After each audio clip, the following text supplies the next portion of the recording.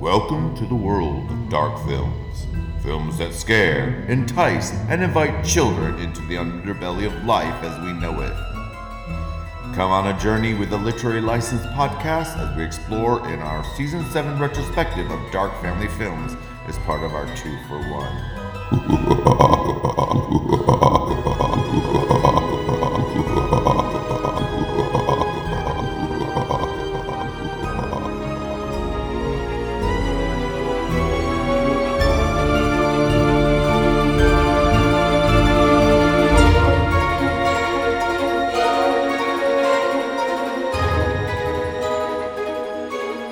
Hello, welcome to Literary License Podcast, and it's Dark Families Films, which is 2 for 1. And today we're covering Kuntilanak and The Hole from 2009. Before we get started, let's find out who's with us. We got Davide with us. Hello, Davide. Hi, everyone. Good evening. Joe Rendazzo. Hello, Joe. Hey, everyone. Vicky Ray. Hi, everybody. And I'm your host, Keith Shago. And before we get started, let's find out what we've been up to, starting with you, Davide. Okay, so this time it's going to be a little bit long. I'll be as quick as possible. So I finally resigned from the company I work for, and I'm so relieved. Yay! Yeah, I'm not going to get too much in details because, Did you tell somebody to fuck off before you left? You got to at least be gratified enough for that. No, I don't tend to do that. I don't tend to. I mean, maybe a lot of people would like to do that. I'd like to keep it like neutral. Like, I mean, don't get me wrong, HR will know everything, but that's about it. I've got a few interviews coming. One of them is with the NHS as well. Fingers crossed, we'll see. Then I've started studying Chinese again, just for fun. And I started reusing my tarot cards. I don't know if you know what they are. You guys use your tarot cards just for fun? I mean, not for fun, as in the way I use it is like a more psychological sort of like self-reflection thing. I got the Egyptian cards and the Forest Law cards. I've got more in Italy, but then in here I only have these two. And it kind of helps me to see like what situation have I reached in my life, what I'm doing, who I am, where I'm going, etc., etc. It's like now you can fuck with that other person. Those are always ingenious with that, yes. Then I started watching like a Japanese anime. I don't know if you ever heard of Shaman King. I have not. Okay, that's fine. I started watching that. And I've also been cooking a little bit because I've been home for a while. So I've started doing some gluten-free focaccia, which is like an Italian, it's like a pizza, but a little bit thicker, like a proper pugliese style. But I've done it gluten-free, so I've done it 3 times. 2 times was wrong in my... Hey, really quick, what is pepperoni to you, David? Oh, for the love of God, I'm going to tell you. So pepperoni... I learned something new in Switzerland from Italians about pepperoni. Absolutely. So in English language, you got it all wrong. So pepperoni... Yeah, that's what they told me. Yeah, so pepperoni in English, it's like salami, right? There's little like slices of salami. Absolutely wrong, because in Italian, pepperoni means peppers. Yeah, I never understand why. Yeah, somebody must have got it wrong in the process at some point, and it just goes stuck like it just stuck. That's always what it is. Well, see, I didn't know. Well, I was raised by Italians, and nobody filled me in on that shit. I had to go 6,000 miles away to find out last week. Oh yes, because you went to Switzerland. So yeah, and in Switzerland they speak Italian, so probably lots of Italians. I ate lots of Italian food. No, the Switzerland is a kind of like a heaven for like a rich Italian people, basically. If that makes sense. It's a nice country. Okay. Plus, there's no much corruption, and if there is, it's probably hidden like they do in the UK. So I did not know that. I still have not said nothing to my mother yet. I've got to fill that woman in when I get out of here. All right. Not all about the pepperoni thing. She probably knows. Then But then I also watched two Disney movies. I've ever watched Brave and Atlantis. Atlantis is very old, and I love it. I don't think I And ever Brave, got to watch that. Brave is quite nice. But Atlantis, if you've never watched it, please do. It's quite nice, to be honest. It's one of my favorites. I love all the old cartoons. And then last one, I watched a movie which I haven't watched in a long time. I think in English it's called Amélie. It's a very old movie. I think it's French was called Le Fabuleux Destin d'Amélie Poulain or something like that. But I love that movie. It was really needed in this period to watch something like that. It was cute, it was nice, and lighthearted. But yeah, that's it for me. And what about yourself, Joe?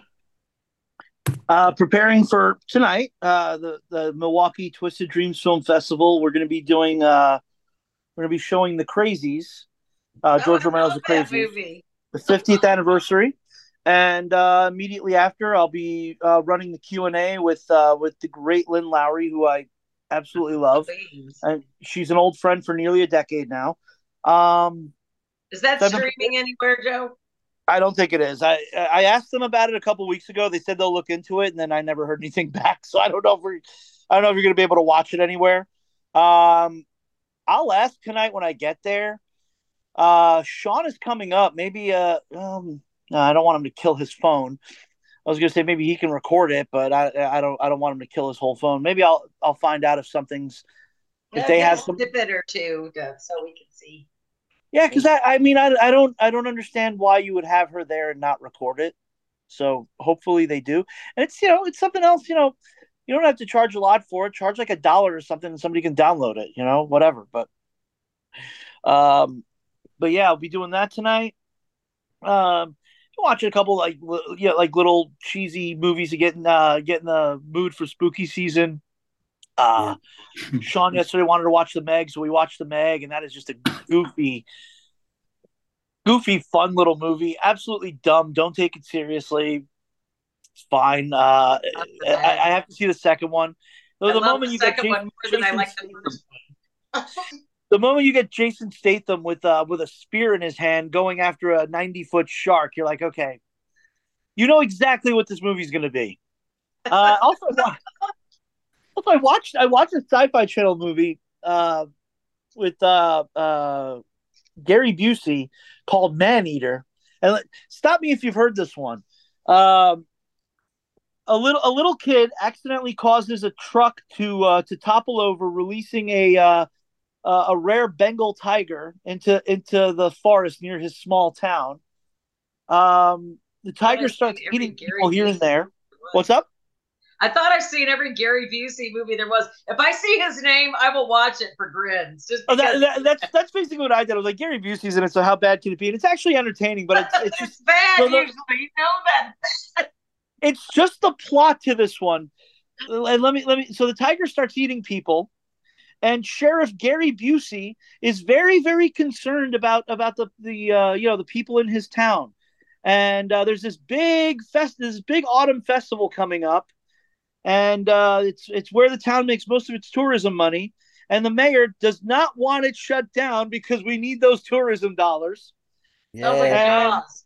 Jaws of the tiger. Very realistic.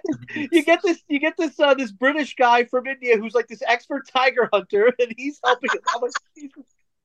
Like it's Jaws with a tiger. We need a bigger truck. We need a bigger truck, yeah. It's still entertaining, but I just rolled my eyes. I was like, oh great, it's just you missed a great opportunity. You could have called it Claws. Oh yeah. You could have called it Claws, but you called it Man-Eater. Mm-hmm. But yeah, I thought that was hilarious, and it was just like, okay, this is Jaws with a tiger. Everything down. They just took the script and did a universal word search. Remove all shark and put in tiger. Remove this name and put in this name. Find it now. Roy Scheider's character was Sheriff Brody rather in Jaws. Gary Busey is Sheriff Grady. So they didn't even change it that much. Total ripoff, I see. Fun though, fun. No shame at all. No shame at all. I mean, if you're gonna rip off a giant monster movie, you might as well do the greatest of all time. This is true. So yeah, besides that, yeah, watch the movies for today. Just yeah, just kind of trying to think of what else because I got a lot of stuff that's coming up, but I'm just trying to take them like a step My at a time. grandson wants me to take him to the Five Freddy's. I don't think it's out yet, though. Take a what? The Five Freddy's. You heard of that yet, or something? Oh, Five Nights Five Nights at no, Freddy's. I do want to Five see Nights at that. Freddy's. I want to see the new Scorsese. I've heard The Exorcist is terrible, but I guess I got to see it. I heard really bad things about it too. The one that just came out, right? Yeah. Exorcist. Yeah, I haven't seen it yet either. Oh, I did watch an Italian movie called The Return of the Exorcist. I never heard of that. Which was made in 1975. Instead of Linda Blair, instead of a young girl, you get a teenage boy who's possessed. Teenage in air quotes because this guy's clearly in his 20s. Instead of Pazuzu flashing on the screen, it's a sexy Italian woman who shows up naked half the time. She's frolicking in the woods the first time you see her. Yeah, the kid keeps seeing orgies break out everywhere. Everywhere he looks, orgies break out. There's it's done with like a tenth of the budget of The Exorcist. So there's not much makeup on the guy. I joked in my review that I'm like he doesn't look like he has a lot of makeup on his face. Just looks like he's really pissed off. You just look annoyed, and we'll shoot around it. They even Richard Conti, Don Barzini from The Godfather. He's basically he's basically the Max von Sydow character, and they get the scene where he shows up at the house, which is a poster shot for The Exorcist. And it's this beautiful, wonderfully moody shot with like all this mist as the cab pulls up and he pulls out, and you see the only light coming from the window, and it's a beautiful, beautiful shot. Here he just shows up at a villa in Italy. You zoom up to the window where the possessed kid is yelling and screaming and cursing, knowing that he's here. Then it pulls back out, and he just opens the gate and walks in. No mood, no art, no nothing. It just plopped right out. It's absolutely just batshit insane. This demonic Italian woman keeps taking over this kid's body and trying to have sex with everybody. It's ridiculous. It is like whoever did this movie had mommy issues. What's that? Mommy issues. Whoever wrote the script. Probably. It's also on Tubi, and I would suggest before you even watch the movie, watch the trailer because the trailer is so insane. And I don't even want to give it away here. Just watch the trailer first, and it's just a batshit dumb, crazy movie. Return of the Exorcist, also known as The Possessor, also known as Exorcist 2 in Italy. Here in the United States, it was released as Exorcist 3: Cries and Shadows. So it's Exorcist 2 and Exorcist 3.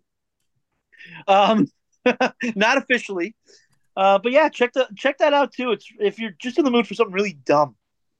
God, I'm scraping the bottom of the barrel. You've seen too much when you're scraping the bottom of the barrel around Halloween season to find stuff that like you haven't seen before. It's like okay. Hulu's got some stuff that I haven't seen. Some of it's okay, some it's not. But they got some stuff to come out. I mean, if you're interested in The Exorcist anyway, you're better off with that TV movie about the real case about Roland Doe. Yeah. That was quite a good little film, actually. I can't remember though. It was a TV movie though, but I can't remember the title. Oh, Possessed. I think it was called Possessed, I think. Was it made for TV? I think Probably so. Was. It felt like. Yeah, it had like Timothy Dalton in it. Yeah, it was made for it was made for television. Yeah, with Timothy Dalton. Okay. So for Showtime. So. Okay. Not like one of the networks, but I can't remember. I saw one with Jeffrey Dean Morgan in it. Was similar. Maybe I'm getting the two confused. This one had Timothy Dalton and the father from the son, Christopher Plummer. Okay. All right. Trying to remember, late 90s, I think. Yeah, around that time. Yeah, I want to say I saw it back then. So when the boy's being possessed, Christopher Plummer goes, Edelweiss. No, he doesn't. Edelweiss. What about yourself, Vix? What have you been up to?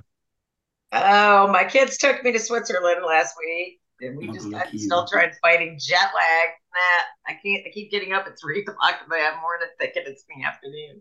Days later, but we had a good time. It was a beautiful place. I have been to Europe before, but I've never been to Switzerland. I have to say, Switzerland has got it right. I've finally been to a country that's got it fucking right.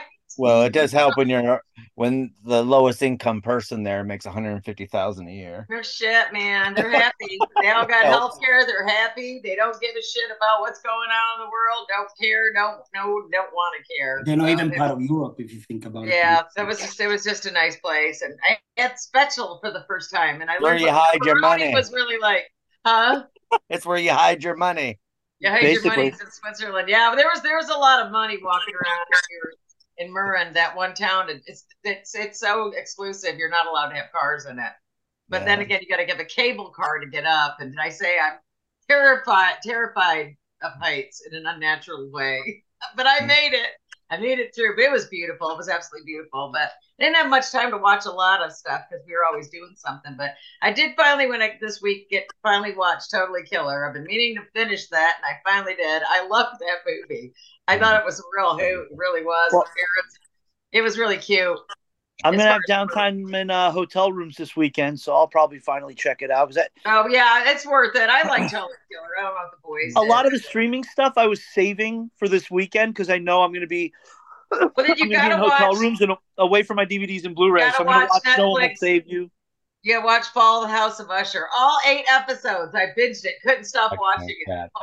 Loved it. Just loved it. It was awesome. It was quite the spin on Poe. Each episode was like was the Costco Maniato, or it was the Pit the Pendulum, but it was all about a family. It was all progressive towards the end.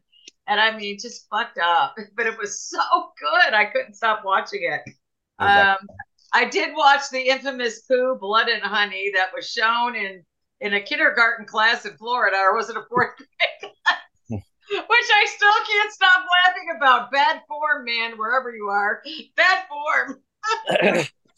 But it was like I said when I posted the story on my Facebook, I was like, there's dozens of Winnie the Pooh movies. There's one you should not show to children. You found that one and put it on. And I mean, it was really gruesome too, because Pooh looks like Michael Myers from the bottom down with Winnie the Pooh's plastic head. It looks like somebody took a plastic head and just waxed it up, made it look like Winnie the Pooh, and he's drooling. And I mean, it's a very disturbing take on your typical Christopher Robin characters and everything. Poor Christopher Robin. He's tortured to the whole movie. It's fucked up. It really is. But I got a kick out of it. And what else? Oh, I watched Doctor Sleep on the way home from the plane. I'd watched it before, but I was just like, there's nothing to do for 9 hours on a plane. So I just might as well watch a 9-hour movie. Yeah, well, I mean, I didn't realize the first time I watched it, I didn't really pay attention, but it was really a good movie. A lot of people didn't like it. Huh?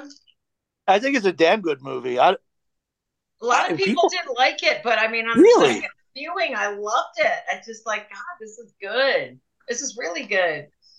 But I didn't really appreciate it the first time around, I guess. But the second time, I really had my attention. And we watched Gen V. Been watching Gen V. I'm so excited. I got to watch the 6th episode today. Cannot stop watching it. It just beats the piss out of everything. I mean, I don't know whoever's writing this. I don't know how they fucking come up with the shit they come up with. But I mean, oh my God, it is so worth watching. And I'm still waiting for the boys to come back. But I mean, until then, this will have to do. But it's really good. It is so sarcastic. It's just perfect. Well, I watched the episode from today, and Jensen Ackles comes into it. Yeah, I saw that. What was he? What's he play? And the other one, what's he play? He still plays the same character. No, I know, but I mean, I know, but what's the name of his character? Strike me nuts. Cowboy? No, wait. Something Soldier. Soldier Boy. He's Soldier Boy. Yeah, I saw that Jensen Ackles is on it. It's like bonus. That's another reason just to watch it, just because Jensen Ackles is on it. But I finally started. He gives a nice speech about how women should masturbate. Oh, is that what he's on there too? That show's so sick. It's so socially unacceptable. About flicking your nubbin. Actually, That show talking is about it's out socially unacceptable. I no, love it. but talking about female masturbation. Have you ever watched a British movie called Hysteria? Yeah. High spirits. Oh, with the No, scalping. Hysteria. Oh, Stereo. No, I didn't see that one. It's an amazing, funny movie. Write it down and watch it if you get What's a it chance. called? Hysteria. Like, do you know Hysteria. when back in Oh, the I days think they I used, have seen it. I yeah, thought you were it's talking about that one with Liam Neeson and oh God, what was that? High very Spirits. I love that movie. Steve Gutenberg and Peter O'Toole. Yeah, I know the one you're talking about, Vicky. And they're scalping. The ghost scalp. That's how they have sex. I thought this conversation was going to go in a completely different place. Like, speaking of female masturbation, have you ever seen? Wait a minute, where are we going? no, it's just that it just popped up in my head, and then it's a funny movie, and it's the invention about the first sex toy. I think it's a funny movie, but it's like I'll check it out. I'm always looking. it's a love comedy story, but it's like historical love comedy. But it's funny, romantic comedy. Yeah. What do you call it? Yeah. Other than that, Anyway. it's been a really quiet week. Other than that, just getting ready for Halloween. Watching all the Universal monster movies are out. So. Oh yeah, I'm ready for Halloween. My my $5 Mickey Mouse shirt from Five Below. From Five Below. I still got to go in there. Well, A lot of those cheap places have some cool Halloween stuff. Like I found these little kitchen towels. These little Halloween kitchen towels, and they're the ones that I put out in the kitchen this time of year. So it's a fun time. Well, I've been watching Disney celebrating its 100 years. So they got this really nice short piece on there called Once Upon a Studio, Really? where every I haven't single seen it yet. Yeah, I saw that the other day. Oh, it's brilliant. Where almost every single animation character from Disney for the last 100 years appears in the short. Oh my gosh. So you got everything from Frozen to Snow White to Silly I didn't Symphony. see that. Okay. It's only about 6 minutes long. It's really worth seeing though, but it's an ode. Search of Darkness has another installment too, I think came out. Yeah. And then I got my tickets for 2 weeks, gonna go see the 100 Years of Disney exhibition that's here at the moment. Oh, how cool. Gonna go see that. And then I saw a film called Slaughterhouse, which is about I watched that the other day. I'm looking forward to that one. Mm-hmm. And then I watched Monster High 1 and 2, which is directed by Tom Holland. Which one was it? Monster High 1 and 2, which is directed by the guy who did Fright Night. Yeah, I didn't know he directed the Monster High movies. Yeah. And he directed the original Child's Play too. Yeah. So I mean they're good. I mean they're enjoyable. I mean they are High School Musical meets Monsters. Yeah. Yeah, they're kids movies basically. Yeah. But they're enjoyable. I watched The Boogeyman, which is on Disney at the moment, Disney Plus, which is based on a Stephen King short. Creepshow's out now on Amazon Prime, the new season of that, which is very good. I watched the first episode last night. That was weird, where the monster comes in and they decide he doesn't kill her. I was just like, what the fuck is happening here? I gotta watch the others. That was the only one I took in though last night. And usually Shudder drops them week by week, but this year they just put them all up at once. Yeah. All the freak shows. Yeah, I haven't seen. I haven't seen any of them yet. So, to be honest, I prefer Creepshow the TV series over the movies. Creepshow 1 and 2. Yeah, I like the series a lot better too. So, this one's pretty good. It looks like though. I gotta finish watching that now. Yeah, I've seen like 2 or 3 episodes of that. Started watching Interview with the Vampire, the AMC one that you guys got. What do you think about it? I said watched the first episode. I watched the first episode. I guess maybe I'm just mildly biased still. I gotta watch I really like it. I to be honest, it's more closely related to the book than the movie is. That's what somebody I thought so. I just I watched the first episode. And I think the changes that they made to it work really, really well. Especially but I also quite like the I do think Lestat and Louis are better in this than they are in the movie. Than they are. Well, they were kind of there was a little more going on in the book between the two. They didn't really delve into that in the movie too much. Well, I mean they can't because of the homophobia. Yeah. Tom. Well, back then. Now they can do it. Well, no, it's because of Tom Cruise and Brad Pitt's star power. They can't have them being shown as homosexuals. Well, there was a lot of it implied. I mean, I know, but they can't show them being well, they that can't show them, no. because that would ruin Tom Cruise's movie career, ruin Brad Pitt's at the time. So I same think thing. they went pretty close. Yeah, I think they went pretty close, but I mean, I don't know. I think it works really really well because it's not a remake. It's a Yeah, sequel to the movie anyway. right. So what they've done, they because they he what the premise basically is that the guy who was interviewing them, the Christian Slater guy, um, interviews him, and then what happens is that he never ends up publishing the books. Right. So now here they are, 40 years later, and he finds the Christian Slater character again, which is played by a different actor this time, Right. and he meets up with Louis, and they're interviewing again, and like trying. So this is okay. So like I watched the first episode and I didn't get that. This is after the initial movie. This is what's happening after. Yeah, no because he goes about because if you listen to what they are saying, before he starts interviewing, he goes, I don't think I should interview you again. Probably what happened in San Francisco. He goes, I'm an old man now. He goes, I'm not as young as I was when I interviewed you the first time. It's okay. Now I get it. So it's quite interesting that they use that as a leaping So stone. why not just get Christian Slater again? I understand not getting Tom Cruise and Brad Pitt because obviously they've aged 30 years, but Christian Slater is still immortal at the end of the movie. Christian Slater is doing. He was getting bit at the end of the movie. Well, Was no, he? they wanted to get Christian Slater in, but Christian Slater said he wanted to do it, but was doing a play, and he was doing a play in the West End here, and he couldn't get out. Okay. And they were filming in Canada.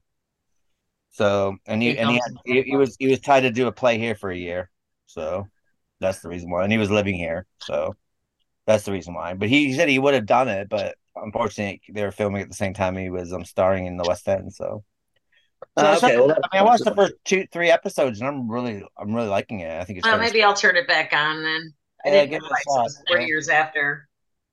I mean, I wasn't hoping for a lot from it, but I think the change that they made, and Louis being a black New Orleans guy, works really really well. Yeah, he played in Game of Thrones too. Right, he was a good actor in that. Glad he broke away from that a little bit. 'Cause he's got a little star power behind him if he just doesn't get pigeonholed. Just, sexy black man as opposed to I've got skills.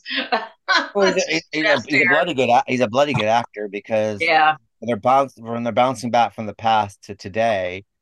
At first I thought they got two different actors because he's so good.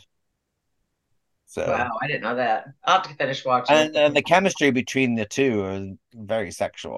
I was quite surprised. Like, God, this is quite. That's kind of how it was written, though. Yeah, but I think like sometimes like you can watch a movie and you got these two people and there's supposed to be like this sexual chemistry between them, and sometimes it isn't. And I don't think Brad Pitt and Tom Cruise have that sexual chemistry between them. There's more sexual chemistry when Brad Pitt and Antonio Banderas when he appeared. Yeah, those two had a lot of chemistry going on. But that's also Antonio Banderas. So, but there was cool looking at that though. I mean, there's no disrespect for Tom Cruise, because I think Tom Cruise did Lestat very very well. But I think in this one you can feel the sexual tension between them, and the courting and everything like that. When the chain they couldn't really do in the movie, and I also like what they're also doing in this, which is quite interesting. I'm only on the third episode, but the thing is that after Louis gets bit, and then they're running around together, and this fascination, this sexual energy that you feel for someone, and and it's like, oh God, I want to be with this person. And then when you move in that person, you realize, what the hell I fucking done? Because everything that person does kind of irritating. You realize, actually, everything that I was drawn into, they do this with everyone. So I like that because it gives it kind of a lot of different. Well, that's where he starts getting his regret as a vampire. He's kind of like Barnabas Collins in a way, He's just had so much regret, But it also reminds me, like when you fall in love and you jump into a relationship, and then after a while you're like, what the hell have I done? Yeah, it's like it's all fun and games until you get bored. Yeah, what you found sexual one minute, now you just find fucking annoying. That's what I don't like the way they've done that.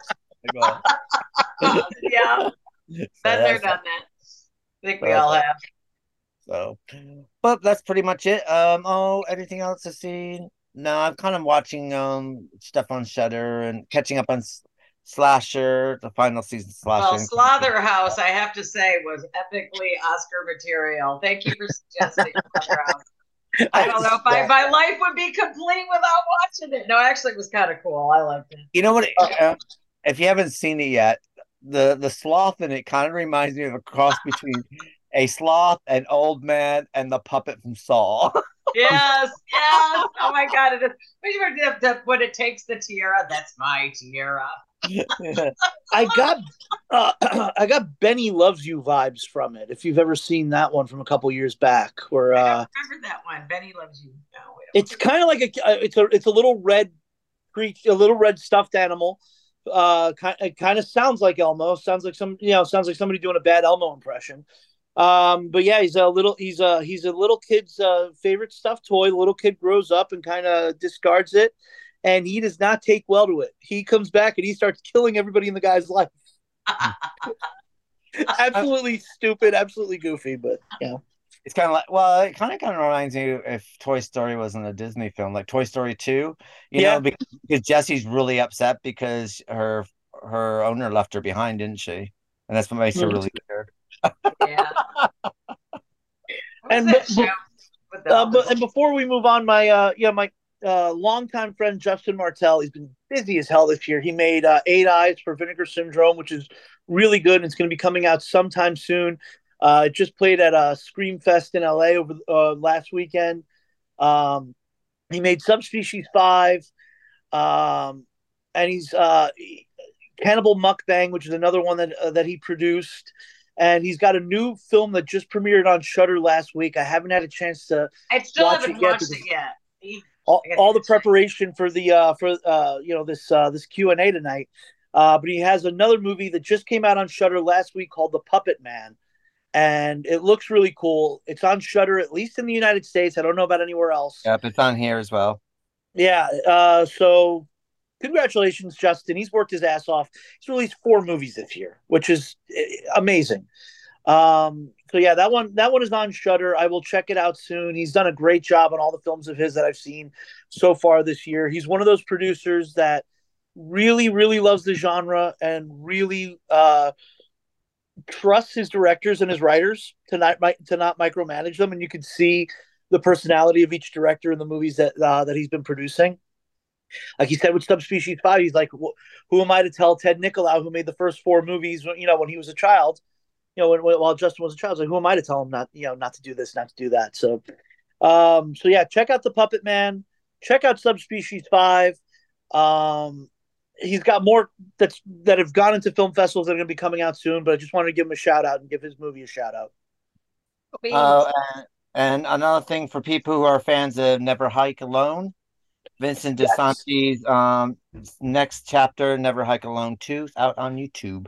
Is it really? I didn't know that. Yeah, I sent you a link last week. I watched it, and I should have mentioned this one. Sometimes I forget where we leave off in previous weeks and where we come back. But yeah, like I said about this, DeSanti, his Jason Voorhees movies are kind of his fan films are kind of the gold standard.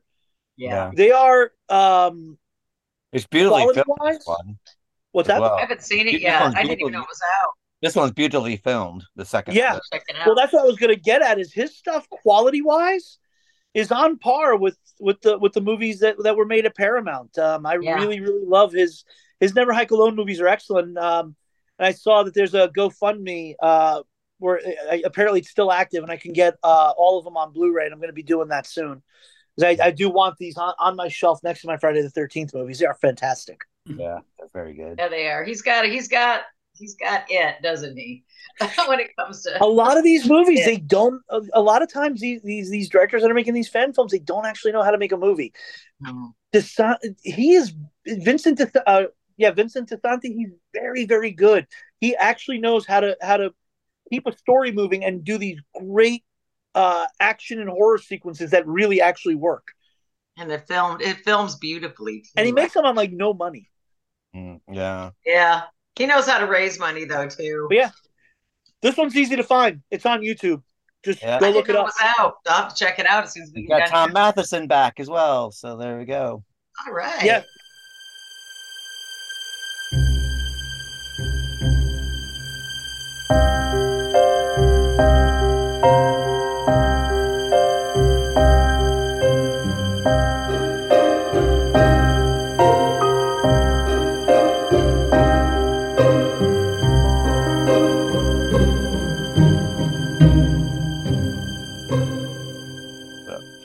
On that note, that brings us to our first film, which is Kuntilanak, which is a 2018 Indonesian horror film directed by Razal Matavani and written by Alim Studio. The plot revolves around 5 children who find a mirror in their orphanage. The mirror contains a ghost that kidnaps children and imprisons them inside it. What we'll do is cut to a trailer of Kuntilanak, and we'll be right back.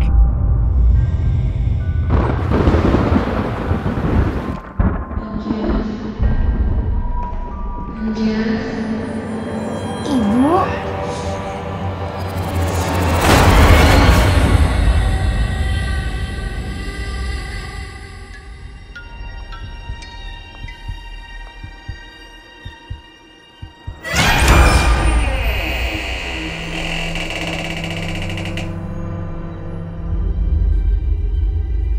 Claudia. Claudia.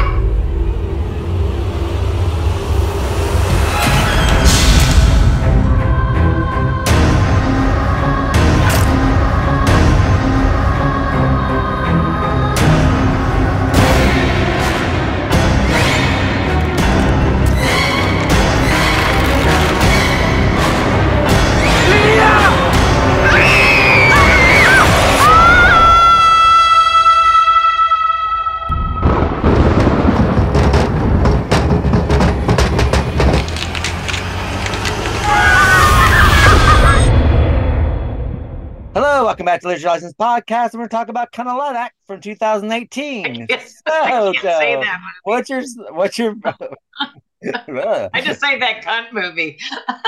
It's Kuntilanak. Which is based on a real Indonesian ghost, apparently. So, or folklore, yeah. Yeah. So, what are your thoughts on Joe? It's easy to find on Netflix. So all you got to do is start typing in "cunt" with a K. That's right. That's how I found it every time. although it's now gone from Netflix, and I'll get to got various versions of it. I'll get to that later on, and I'll get to what your fucking job is as a distributor when you don't put things out on physical media and you put it only on your streaming service. You need to keep it there because now we're going to be describing this movie that a lot of people can't fucking see. Yeah. So, that being said, this movie's a little bit of a mess.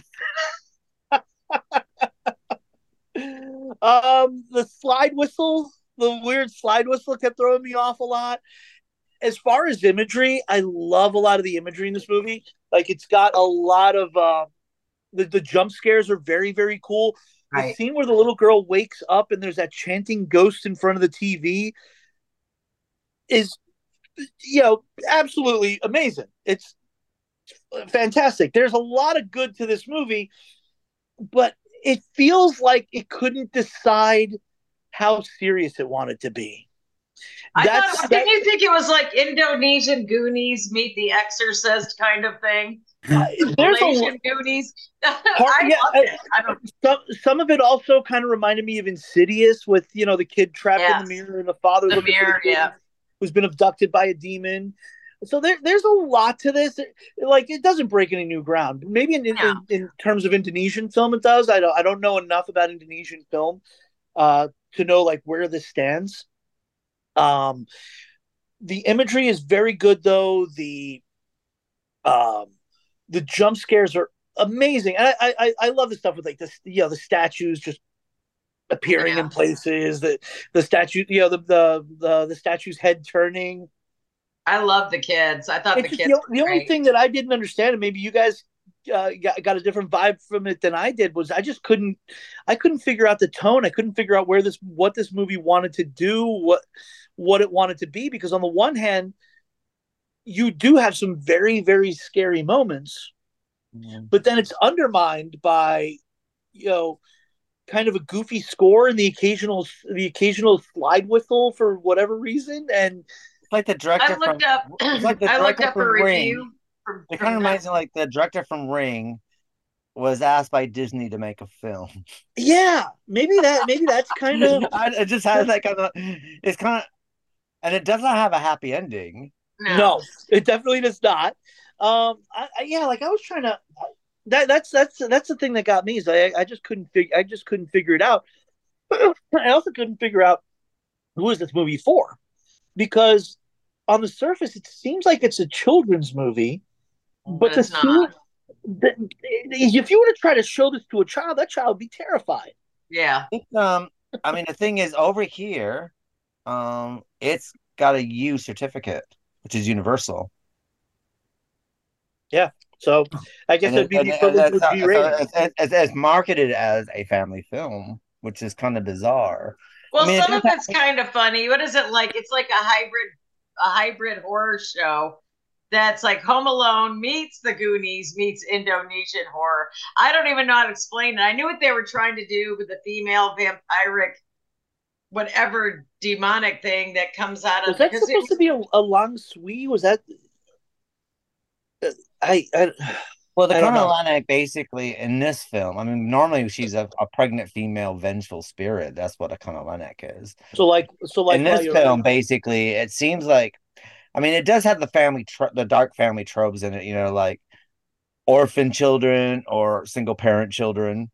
In this case, we got like the mother died. It starts out with the mother died. So basically, we have the single father who's grieving, and then the son gets taken, and then of course, then the mirror ends up in a orphanage with a bunch of kids who don't have any parents whatsoever, and the mother figure's taken off, sort of thing, being watched by a teenager. I didn't understand that too. She just left him alone to go to the States, but she left like a 17-year-old horny child to watch the other children, who invites her boyfriend in. But that's so cliche. But on the other hand, though, I don't know, was it Impedagor is the other Indonesian film that movie scared the shit out of me. If you get a chance to watch it, I love Indonesian horror. I think they got something really good going on. That because I've watched, this is like the third Indonesian horror film I've seen, and of course it's all dubbed and stuff, and who cares if you got I mean, even with the dubbing or whatever, I thought that, like, how do you say it, it got across what it was. It got a lot of bad reviews for Netflix horror, for one. A lot of people hate Netflix horror. I've been sitting here looking at a review right here, and this guy did not like it, apparently. Says it tries to embrace themes of horror with some comedy angles. It's a weird stance of horror meets Home Alone, and it has an originality problem. But I didn't get that from this. I liked how they presented the bad spirits. It must have done well because they come out with, there's 2 sequels to this movie. Yeah, I didn't see the sequels, but I'm going to watch them because I thought I liked this movie. So I'm just saying someone must have been watching it to get 2 sequels out of it. Well, this probably did well in This was Indonesia. a Netflix film review, and he just roasted that. Well, the reason why I say about the sequels is that it must have done well because the sequels, they spent more money on the sequels than they did the original. I haven't seen any, but you guys seen any of the sequels yet? I haven't. No. I know the third one's available on Blu-ray and DVD. The second one, I'm not sure. I think one of them's. I think I could get one on YouTube, but I couldn't see the other where I could get the other one.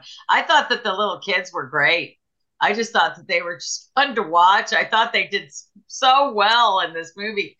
I mean, considering it was a horror film, I mean, I don't know what. I thought they were beautiful kids too. Actually, I thought it was a lot of fun. I thought the pacing. I found the pacing a bit off kilter. Yeah, I definitely did not like the pacing of this movie. It felt longer than it is. It did take a while to get going. Well, it's kind of weird because you got, like, I mean, let's take even the soundtrack.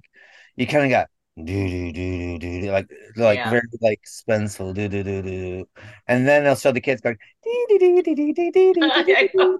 do That's what I was do talking about. Like do. this, totally, It's this like movie's all over whoa, the place. There was a yeah. lot of back and forth.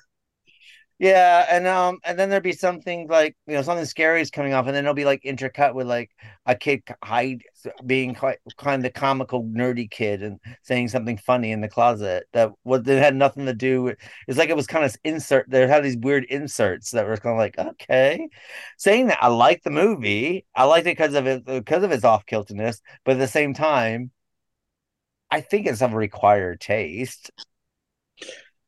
Well, do you think Yeah, it I just mean, had the usual horror tropes that the other films usually have, yeah, or I mean, I think I'm used to a lot of J horror anyway. I watch a yeah, lot of J horror, whether it's the host or the Ring or Pulse or so on and so forth. I watch a lot of it too. Tale of Two Sisters, so on. I love all that stuff. So I see a lot of it. So I'm quite used to the pacing. But again, this pacing's kind of like a mishmash of an American cutting pacing and J horror. So it's kind of like they kind of mesh these things together. And I don't know if that's because I don't know if this film was made for Netflix to distribute, or do they just make the film and then Netflix picked it up and I think they distributed it? made it for Netflix. I think it's the opposite. I think Netflix picked it up. Because I just have a I don't know. Because the vibe is Because that very. makes a difference. Because I think that if they were No, going, it was made for Netflix. It's It was made Netflix horror. specifically for Netflix. so maybe that's what it is. Maybe It's a they thought, Netflix film that drives home the usual horror tropes we all have become accustomed to. Performances are fine, but the yearning for something Yeah, new. but you're reading A that off Netflix someone's movie. review who might not necessarily know that this was actually made for Netflix. I'll have to look. Oh, I got I'll have to look all I it have up. is all I have is distributed by Netflix, but I don't say it was made for net. I mean, it could have been. So is it connected? That doesn't matter. The studio is MVP Pictures. I don't see anything about Netflix having anything to do with the production. Yeah, I know they distributed it, but I mean, that if they did make it for Netflix to distribute, then that could make it the reason why it's cut the way it is, because that would mean that okay, we're going to make this for a world market instead of that we're just going to make it for a market for our own people. Like if you look at the Ring and stuff like that, they didn't make the Ring. Distributed by Netflix. Doesn't say Yeah. made by Yeah, Netflix. I have different distributors in different parts of the world. So it's only on Netflix in Singapore and the United States. So yeah, the Netflix probably had nothing to actually do with the movie. Okay. Because sometimes you will get like a bit of a difference with things. Like if you look at J horror is not made so it can make money in the West. No, No. they're not. They just And happened to in the early 2000s.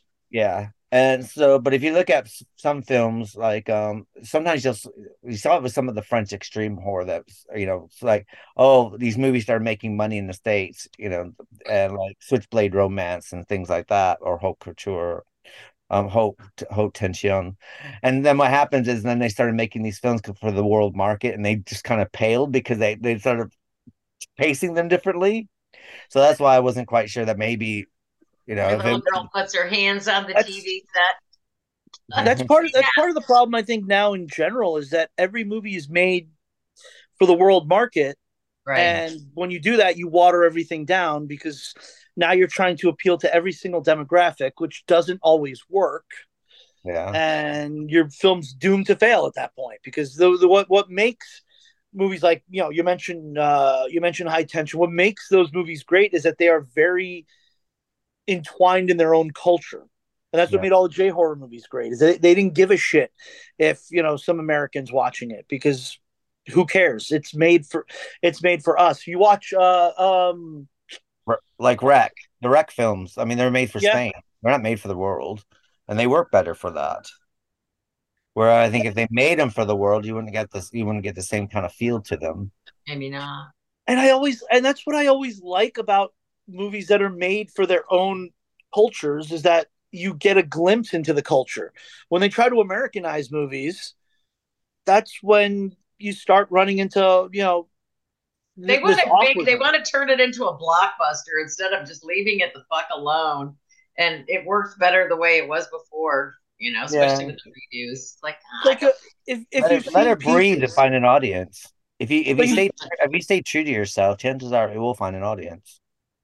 It's like Pieces, the slasher movie from the early '80s. It's a Spanish film, but that's the one that made us set up college women to look like sluts across the globe.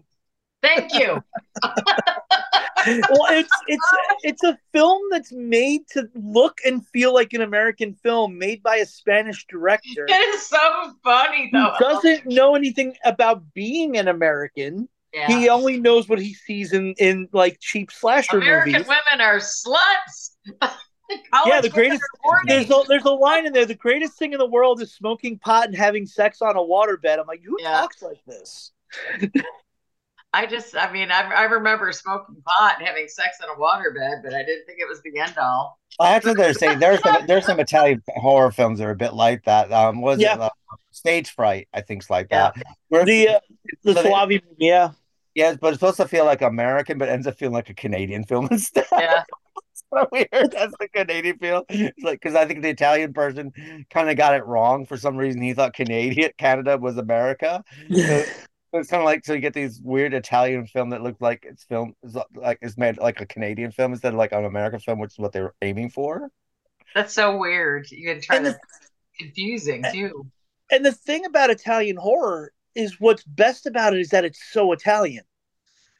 It's when everybody knows what they're doing and gives us a slice of their own culture that movies are at their best.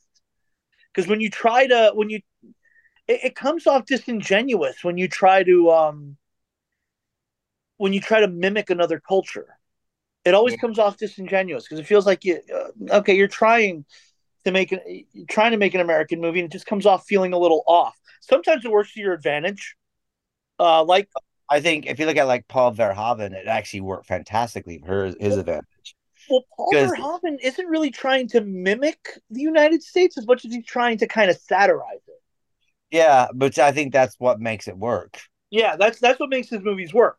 When you look at Starship Troopers, RoboCop, Total Recall, when he's taking the piss out of Americans, it's when those movies are at their best. I love Starship Troopers. I don't care if everybody hates it. I love the love Starship Troopers. But then you take Hitchcock, for instance, and even though they say he made great American films, they're very British films, really. Mm-hmm. Which he stayed true to himself. He just happened to make British films made in America, so it worked. Situation. Yeah, he did pull it off. Yeah. So this film kind of goes a little bit here and there, but I mean, I still think it was a good horror movie. Like Joe said, it had some really good jump scares. I mean, I wasn't expecting a few of them. I mean, in the mirror thing with the demonic anything is just scary. So, and anything that feeds off children, is quite good as well. So I mean that worked out really well. I think it has difficulty. I think because it's aiming for a family market, maybe that's why. Yeah, maybe that's why the tone was so off. It was off, but it wasn't. It was a horror movie, but it was like a Disney film in the same token. So I mean, yeah, which is kind of like, because you're kind of watching this going, okay, I can understand the cute kids bit of it, but it's almost like, it's okay. Normally, like if you get a horror film situation, you apply the tension, and sometimes you do need a little break where you can let the audience go, sort of thing, and put a little joke here or whatever like this.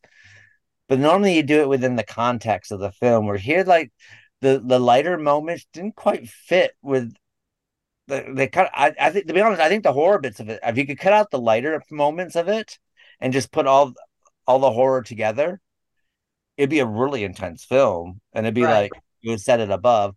I think it's sliding in these little cute kid moments in the middle of it. It kind of like what? It just comes completely out of left field.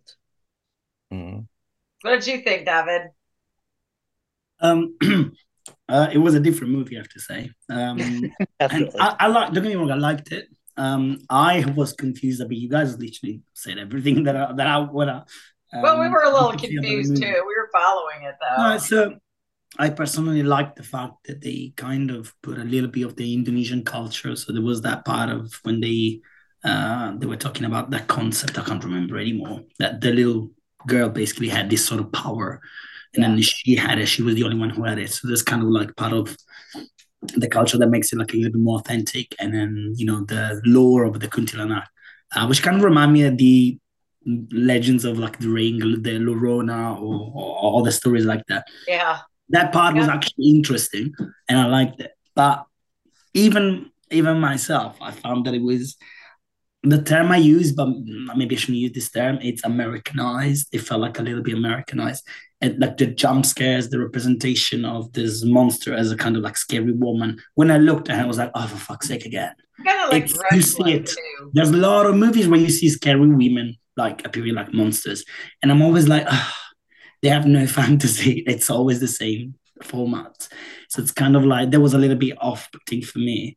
Well, it didn't help that the mask really didn't look that good either. Like it No, looked like you it could looked like see- someone in a mask. You could see it was plastic at certain scenes. There was a scene when she was on the sofa, and then you could see there was like a puppet, like sitting on the sofa, and I was like, okay, well, I thought that was really fucking disturbing. I don't know about you. no, it was disturbing, but you could see there was a puppet. And I it don't looks know. like a fucking puppet disturbed me. Anything that looks like that disturbs me. That's why But I I like mean, Puppet Master and all those stuff because it's disturbing. it was that disturbing. works for you. That works for you. You know that I'm not going to ever. I like that puppet master, that puppet thingy. I thought like that the puppet thing. was a bit fun. But But I know it what you're because it's saying, like- David. I know what you're saying. yeah, I think the reason why I liked it because I kind of had to look at it twice, like, oh, that's a bit weird.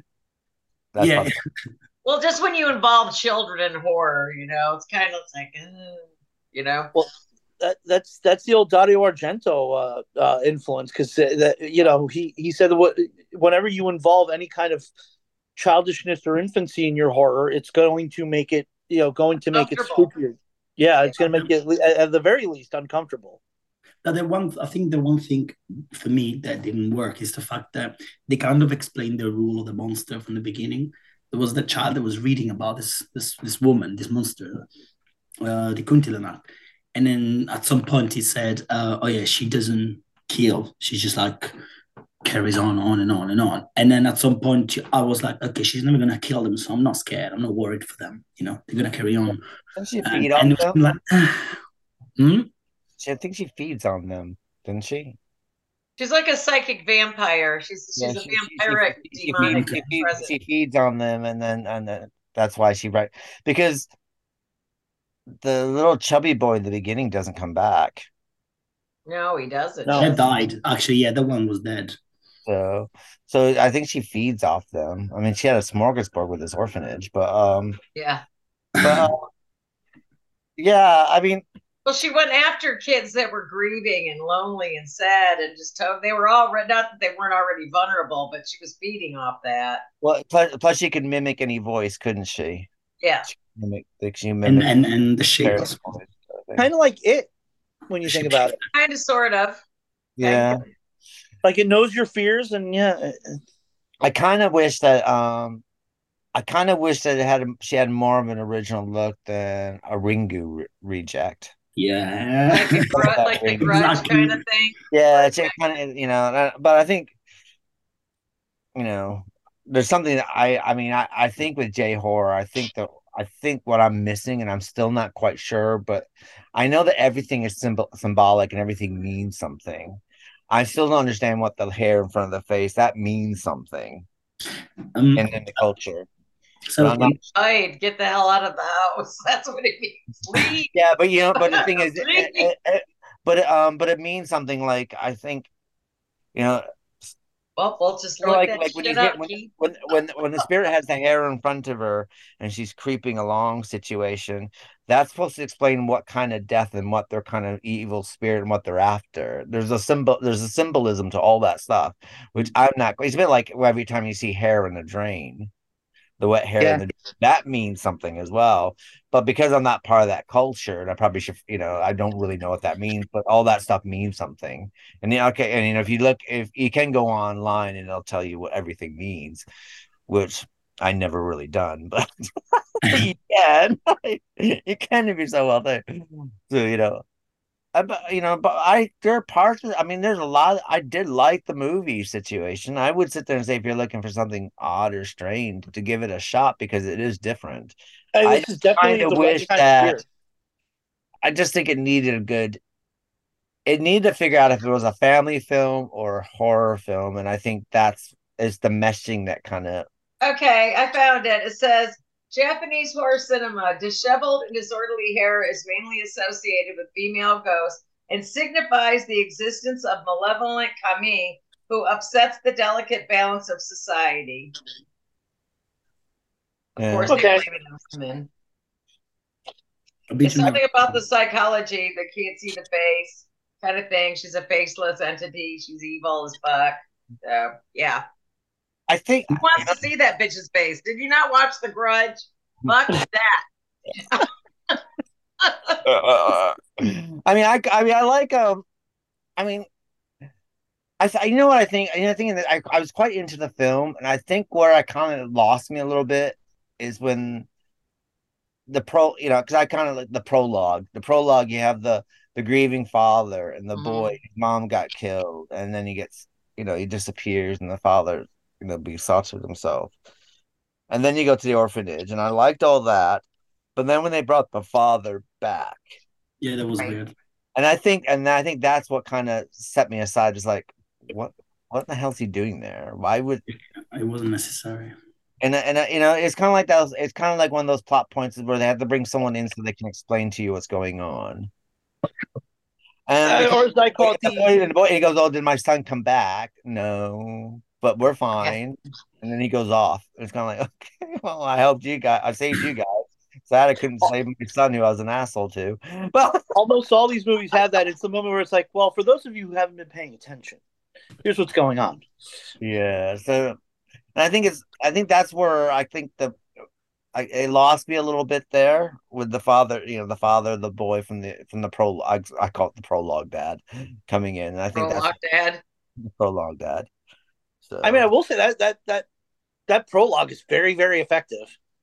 Yeah. I like the mirror. I like the little figure in the mirror as well. Yeah.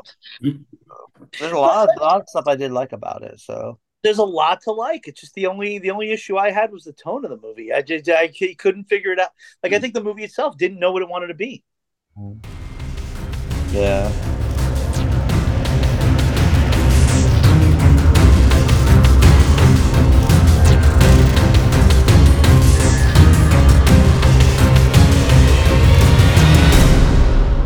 Well, I guess what we should do is probably rate this before we move on to our next one. So starting with you, Vicky, how many stars would you give Kuntilanak? And you have to say Kuntilanak 12 every star you give it. I just can't.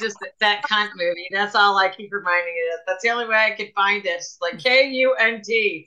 But no, I give it a 4. I get a 4. I thought it was. I love the kids. I thought the kids were really good in it. I thought it was scary. I thought that she was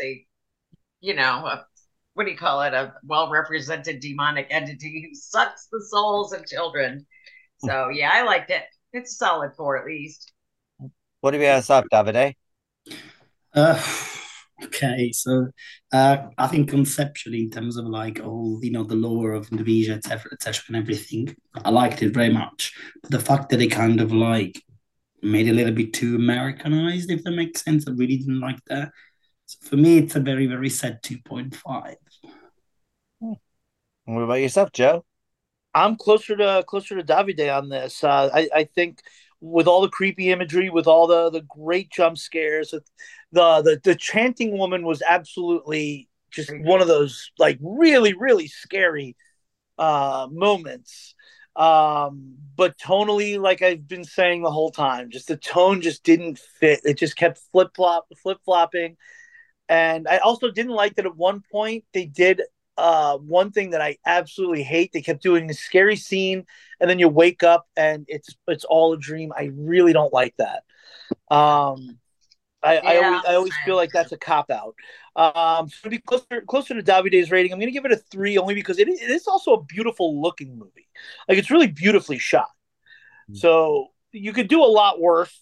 And this is, if you're looking for, like Keith said, if you're looking for something a little out of the ordinary this Halloween season, if you could find it, because fuck you, Netflix, for taking it down. You own. All right. A little bit of a rant. You can find it on YouTube and Prime Wire and stuff like that, but it doesn't have piracy is going to end up being what might actually save some of these movies, because I think if you're not going to put a movie out on any form of physical media and you own the movie outright, you have a responsibility to the art form to keep it up on your service. I agree. And the fact that this movie disappeared 2 weeks before we were making this podcast. Disappeared October 11th, exactly. And why did you take this movie down right before Halloween when you own it outright? No shit, especially being a ghost story. It makes no sense. It's a solid little movie that you can watch on Halloween. So if I may say one thing. So first of all, let's just say on the background, one of the reasons I gave it like a low vote is because I really hate with all my heart, more than any war in the world, when they Americanize anything. No offense to anyone, but every culture should be. I'm offended. I am so offended, goddamn. But it's kind of like I hate it when they do that too. I'm going to cancel you right now. I know we're down. But it's simply because it's kind of like globalization is amazing, is important, connection is great, but every culture should be kept the same. Oh, I know. As soon as it's sort of like The Grudge, when it's J horror is great. And for example, I love Sarah Gellar and everything, but when they do it, it's exactly. It's scary, but it's not scary. Yeah, it's not the same. I wish we'd stop. I wish Hollywood would stop Americanizing and cannibalizing. Yeah, but I don't use the term cannibalize. I use raping because that's what it is, raping of a culture. And then again, as you said, I agree with you. Original Ringu, it's amazing. The American one, I would give it a 0. I really disliked it. But that's one side of the thing. But the other thing you have to remember is that what possibly happened here is for Netflix removing the thing. So it's getting to Halloween season. This is like a side quest of culture, whether they're going to probably have an agenda of like pushing. Oh, no, the thing is, they should just leave the J horror in its own category. You've got LGBTQ horror, you've got black this, you've got this color, you've got just leave it. Like just leave it. Find a category and leave the motherfucker up.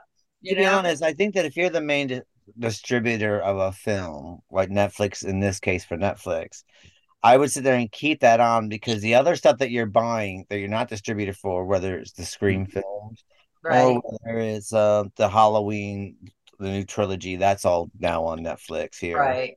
And the thing is, you're not going to be the main distributor for that. You only got that for a short time. Yeah. So let that come and go, because that's fine, because that's going to be around wherever. Keep the other stuff. I mean, but if you're the main distributor for something, then keep that going. I mean, it's a bit like Sweet Tooth. If you're the main distributor for Sweet Tooth, I don't watch it, but but if you're the main distributor for that, then you need to make sure that's available so people can find it whenever.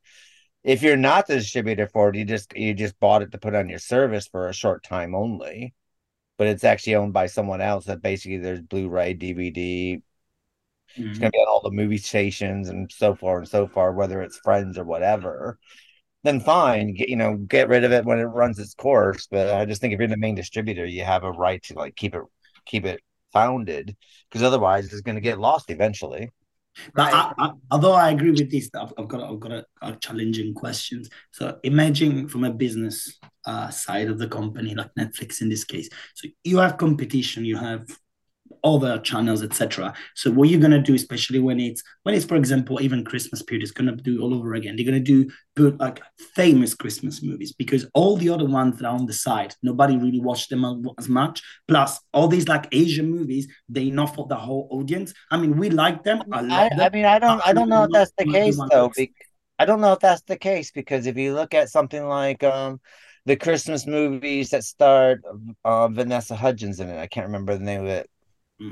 Just Switch Princess or whatever it's called. The first one came out, it was made for Netflix. Every year, because they're so popular, they come out with another installment. and it's turned into something. Let's take the big Asian one. What's it called? The one about the game, and if they'll die, it's kind of like Battle Royale, but set in a TV Not game. Battle Royale. Oh gosh. Oh hell, I'm Squid Game. The Squid Game. Yeah. That's another thing that's made for Netflix. And that thing, and that's popular, so that's gonna keep running. And the thing is, yeah, I mean, yes, they'll buy the Grinch or Horton Hears a Who or the Santa Claus or whatever big budget Hollywood films, and yeah, they will show those. But the thing is, at the end of the day, they're going to take those off because they don't own those. Yeah, that's what I'm saying. So that's fine. I mean, you can do that, but I'm saying if you own it, then you should make sure that's always available. That's all. Because I think you have a responsibility to do that, because we're living in a culture now where this isn't 1943 where Universal Pictures is like, well, this film ran its course and what are we going to do with it? Although I agree with you, constantly have it up there. Yeah. I really agree with all of you. But one thing I've noticed, even in companies I work for, I'm not going to mention any company at all, but anyway, what they do is that they don't listen to employees who are down. That makes sense. All they care is about abuse of power and money. So if they have their own agenda, even if we say, oh, this is unfair, whatever, nothing's going to change anyway until there's like a major amount of people, of audience, who want something. And then when the big mass will work and say, I want this, then they'll be like, oh, yes, of course, we'll do it for you. But if it's just a couple of people in a subculture or in some sort of channel or podcast, and they're like, oh, I want that, I think that's wrong, they wouldn't care. They couldn't care less. They think about money. It's all abuse of power and money. That's what it is these days. And that is a major problem. I'm not going to disagree that that's what it is. There's what was that Disney Plus show that or movie that it only lasted 7 weeks. Not enough people watched it after 7 weeks, so they just got rid of it. I'm like, 7 weeks? You didn't even give it a chance to find its audience. I don't know which was it. A series? Was it a regular? It was a movie. I don't remember what it's called. It was some space movie that came out like earlier this year. And yeah, Netflix canceled it. Not Netflix. Disney Plus canceled it after 7 weeks. Oh, was that completely pulled it? My favorite, not my favorite version. Well, they also did it with Willow, the remake of Willow that was on Disney Plus. That sucked real bad though. I couldn't. I mean, but that's not. But that doesn't mean it shouldn't exist. It shouldn't exist. You should be able. People should have an opportunity to make up their own minds about it. But I think that when they think that something's up, especially Disney, because let's face it, Disney everybody's just shitting all over Disney. They don't know what to do right now. Whether this is good or that's good, I just think they're throwing whatever they can out there and seeing what's a hit and what isn't. But what I think is happening, although this is all available for us, you just have to pay like a monthly fee and you watch whatever. What these big channels like Netflix and Disney, whatever, are doing are the kind of like making cinemas die. That's what I feel like. I'll always go kind of like because they kind of like make the rules themselves on how things should be. No, and COVID made cinema die. When COVID happened, cinema was really suffering. People have still not really returned to the cinema. They stream something 2 freaking weeks later now. I mean, it's almost like you're just getting ripped off of the cinema experience. I don't know. It's expensive, yeah. I haven't been to a cinema. I mean, they might end up bringing it back because I mean the third one came out last year, so you never know. The Kuntilanak, the third one, or well, the third one's done well in this America. I gotta watch them. I mean, the film that we watch is actually a remake of a film anyway. Oh, the original. I'll watch the others. They look good. I gotta watch Joe's Puppet. Man, I didn't make it. That's a friend of mine. Well, I know, but your friend did, so Well, the original Kuntilanak film is from 2006, which is basically directed by the same person, written by the same person. It's about a ghost type in Indonesia folklore. In this movie, a student whose stepfather molests her moves to a boarding house in a haunted area that is followed by a series of killings. And then he decided to revamp this for Netflix, and this is what we got for the family version of it. Kind of reminded me of a movie we did a couple months back with the mother dying, and she takes care of the children in the end, and she stays with them. Remember, she dies too. Oh, yeah, the orphanage. Yeah, the orphanage. Kind of reminded me of that vibe a little bit. So. Yeah, a little bit of that too. Yeah, this movie borrowed from a lot of things. Mm-hmm. It did definitely borrow. It did. I mean, I think I'm gonna give it a 3. I admire it for a lot of things. I think the children really well. I think it's I think it could have used probably someone with a better editing sense too. They should have cut out. They should have marketed it as a teenage horror film instead of a family film. Agreed. I think that if they did that, I think that they could have got rid of some of the cutiness of it. Yeah, I agree The with kids are that. cute. They're doing a good job. It's not their fault, but at the same time, it just kind of feels out of place. And and at one point, the little cutie nerd kid who basically knows everything, and I kind of was hoping that he gets sucked into the mirror, but he didn't. So if he got sucked into the mirror, I probably would give it a 4. So.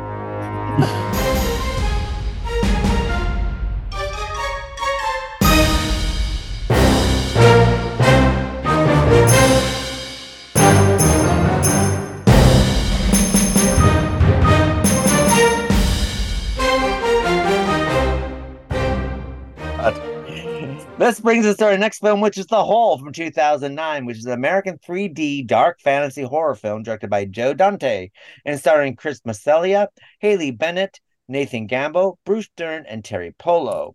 The film follows Dane and Lucas Thompson, two brothers who move into a new home in Benzelville, and their single mother, Susan. While settling in the new home, Dane and Lucas, along with their new neighbor, Julie Campbell, discover a trap door in the basement, leading to a bottomless pit, and upon opening it, accidentally unleash a supernatural force that manifests itself into any fear of the person who looks into the hole. What we're going to do is cut to the trailer and be right back with The Hole. I thought you said this wasn't going to be that different from the last place. It won't be once we get our stuff moved in.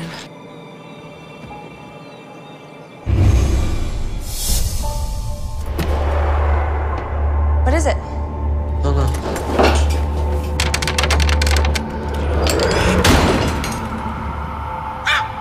I think it's just a really deep hole that creepy Carl dug up.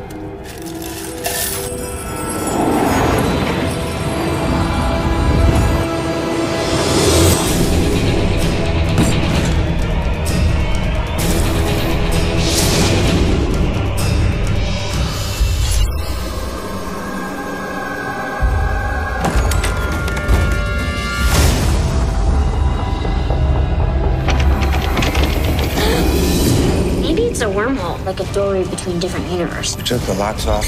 You shouldn't have done it. You shouldn't have opened it. Someone's in the house. Like, you look in the hole, it brings your fears to life. Lucas? No!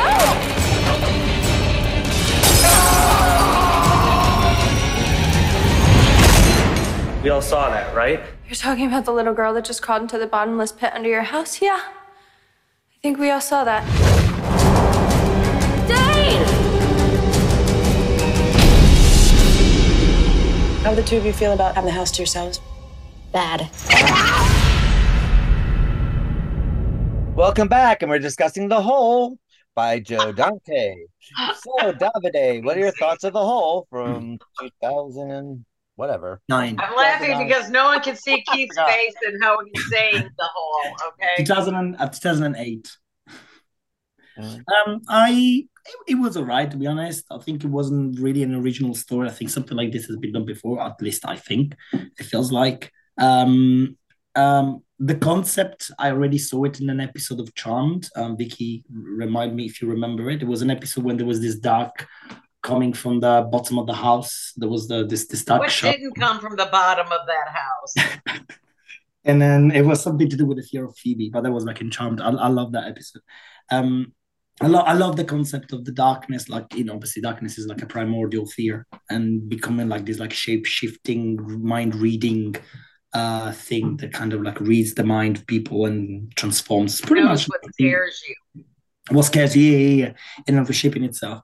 And I kind of like see the parallel with the Kuntilanak, actually, the shape-shifting part, if that makes sense. And then I love the idea of the portal being like the hole being like the portal to another dimension, which is like the never-ending hole, the for you when you fall down and it never goes Everybody away. needs a gate of hell in their basement or their Y- backyard. Yeah, yeah, yeah. It was a nice concept. I think we kind of had another parallel in the Kuntilanak. The portal was the mirror, and then he has like this hole basically.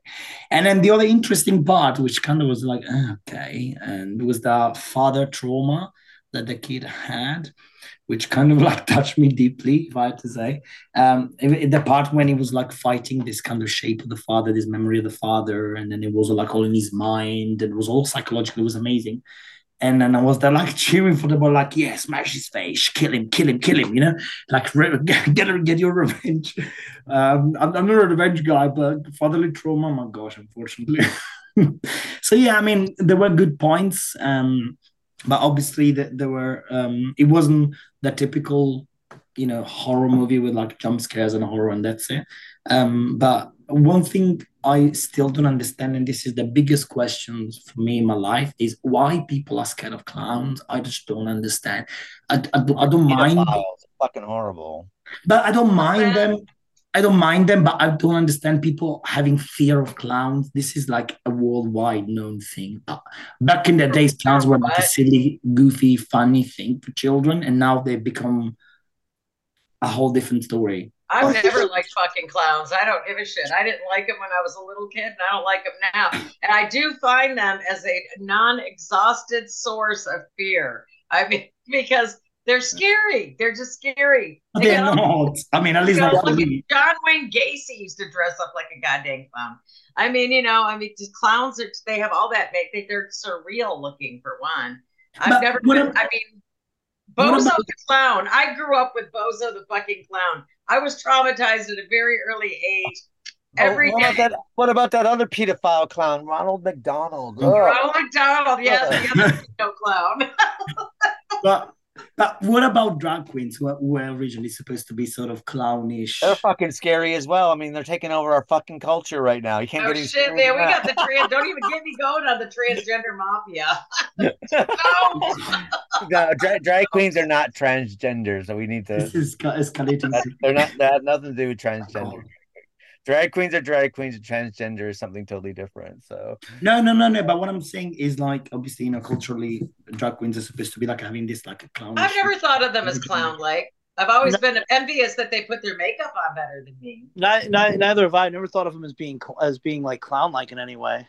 No, I never thought so. They're just. No, but it's an over exaggeration of like thing of well, if they're performers, they over exaggerate. No. But I mean, these days, this has evolved. I could tell you what my problem with clowns is the idea that basically they slap on either a really happy face or they're slapping on a really sad face, and they don't say anything, and they just kind of stare. No, they don't. And they do this whole. Bozo used to talk, and they got that mime thing going as well. And the thing is, and everything that they do is stupid and not funny. You watch it. They did this in Chicago or in the UK, but I think it was 2015. Joe might remember this. We had clowns that were showing up everywhere for shits and giggles. They were just dressed up, scary clowns, and there they'd be on the corner. I don't know why they were doing it, but they were doing it. But I have to sit there and say that as far as clowns are concerned, I've seen them at children's party. I've never seen any children being excited that they're there. They're kind of like forced to be sat in front of them. But they make balloon animals. Was like, okay, and I've been to circuses with professional clowns, and it's they just creep me out. They just do. I don't understand the need for them. It's I didn't see the American Horror Story clown when he came out. That guy that messed me up. Well, even Cameron in Modern Family dressed as a clown. He's a little bit. Yeah. So. I think but he's kind of fluffy though. He's got sideshow. I think that's where it comes from because when you think of a clown, you think of a sideshow, and there's an inherent creepiness to that. But I also think that's because for me, I think the reason why I don't like them is because you can't see their face. Their actual face? Is that what it is? Well, you can't, because the thing is, even their expressions painted on, their emotions painted on their face. So Right. if they got a happy face on and they're psychotic, they still got the happy face grinning at you. It's been like nothing can be I'm trying scary. to remember when the clown became sinister. Do you guys remember when it I think became? it started with Janet Jackson because nothing's scarier than Janet Jackson smiling at Oh, you, for the love, no, coming no, towards you no, with, no, coming no, towards you no. with a knife. Can you imagine her smile going? You can't touch my Janet Jackson. I love Janet. I love Janet Jackson, but I wouldn't want her. I love Janet that Jackson. smile She with a does knife. have kind of a. She does have some kind of a baseless stare to her, I guess. But I don't know I because think even sometimes like even some of the old paintings of clowns that I remember would have like children crying sometimes. So I think it's always just been inherently kind of creepy just because of the sideshow aspect. Well, they're I mean, mimes, basically, right? And the clown's always been kind of like mimes. kind of I guess, but and not. mimes are fucking weird as well. Yeah, I mean, every time you want to see a mime, you just want to push them over. yeah. They're kind of cool to watch for about 2 or 3 minutes. But I So think, 3 seconds. At some point, this thing changed. but I noticed that this clown remind me in this movie was kind of like a steal away from Poltergeist. Did you not think? Yeah. I mean, there's a lot in this movie. If we're going to start talking about what this movie borrows from, there's a long, long list because there's a lot of stuff in this that I've seen in other movies. Yeah, same here. There's some stuff that I found that I didn't quite understand though. Well, it reminded me of remember that movie with the kids at the gate of hell, gates of hell. That's I kind of thought they took from that as well. The gate. The gate, yeah. Well, I'm talking about when the policeman shows up and he's got a hole in the back of his head and he goes down the hole. What was that? Couldn't figure that one out. What was he there for? That was related to the. It's not really explained, but I think when there was the young girl, that was related to the fact that I can't remember her name. The other girl basically let her fall, and then at some point also a policeman fell, but it's not really explained. Yeah, I think that's what I got from it too. On that note, the little girl who fell, or Annie Smith in this case, that's played by a boy named Quinn Lord. That was a boy? And you know what Quinn Lord's also famous for? He is Sam Hain in the movie Trick or Treat. Oh, is he really? Yeah. I need to write it down. Which we'll be watching next week. Well, I just watched that and I did not even guess that at all. I just watched. Well, he's covered in the mask the whole time. He's wearing the burlap sack. Well, I think that's cool. That the girl in this, and then he's playing, and then we're watching him next week. I thought that little girl did she look off because I didn't know if it was because she was dead or there was something off about her. From the eyes. I thought she was a dwarf or a little person in the beginning. Because her head didn't seem proportioned to the rest of her body. No, it didn't. It seemed like she was dead.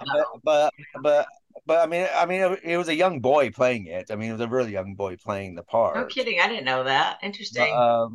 At that time, because he did this, and the next movie he would be Trick or Treat. So, but I thought it was interesting that they had a boy play the Annie Smith part. I wonder why. I wonder what the you mean they couldn't find an actress, a young actress? Well, I'm kind of wondering, Quinn Lord maybe they wanted someone who had more of a, because if you notice the way that the person moved, the spirit, oh yeah, right, maybe he's more of a mime person, maybe, because if you look at his next role, which is Sam Hain in Trick or Treat, they're we have no face. You got a mask over you, so maybe they're looking for someone who moves a certain way, and maybe that's what he does.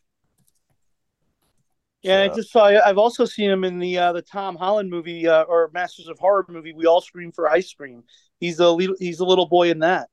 Yeah. So yeah, he's worked with quite a few masters. What was that? I was looking. What did you say he found? What was he else? We All Scream for Ice Cream, one of the Masters of Horror episodes that Tom Holland directed, which is one of the creepy ones. That's again, William Forsythe as a creepy clown. Yeah. So yeah, we go right back to the creepy clowns again. Yeah. Well, creepy clowns, you can't go wrong with creepy clowns. Like Terrifier, like I said, who doesn't like Artie? He's not even creepy. He's just gonna walk up to you and stab you in the face. I like Artie. I think he's one of my favorite clowns, actually. I actually This I Lord's had got quite a good CV on him though, considering he's only 24. Yeah, well, he's young still. I mean, he But was in has he done anything Hall, recently? So I don't know. Supernatural, Smallville. He's in the Man in the Castle, which is a Netflix series.